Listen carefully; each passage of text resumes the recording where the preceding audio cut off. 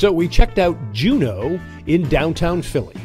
A great little joint when you're in the mood for some fresh Mexican food and yummy margs. They have an enclosed outdoor patio with heaters for warmth in the winter and cooler months. It is a charming and fun atmosphere with equally charming staff.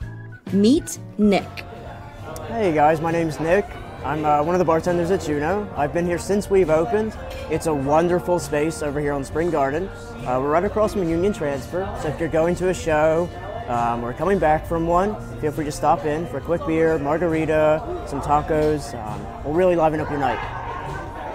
We kicked things off with Chips and their trio of salsas, a roja, a verde, and a borracha. And of course, we had to have the house-made guacamole with lime, cilantro, jalapeno, and red onion. These are all bright and loaded with great flavors. You can't go wrong here. This jalapeno margarita paired great with all the fresh flavors. It's not on the menu, and trust us, it's killer. As is the red blend from Mendoza by The Seeker. It's a nice round finish with spicy notes and velvety tannins. Now, how to choose our entrees? We asked Nick what his favorite dish was. My favorite dish here is probably our al pastor tacos. In the summer, we do a rotating kebab stick over towards our kitchen. Little specialty meat our chefs like to do.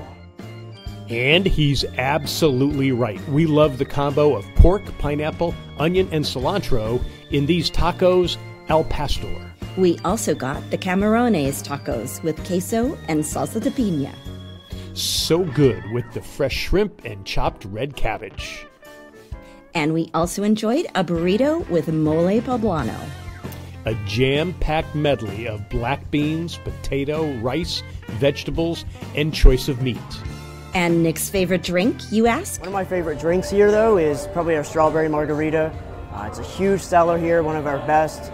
It's a little on the sweet side, but you get that nice sweet and sour between the lime juice and the strawberry. There's a whimsy in much of the decor, including this ship and another outdoor patio in the back.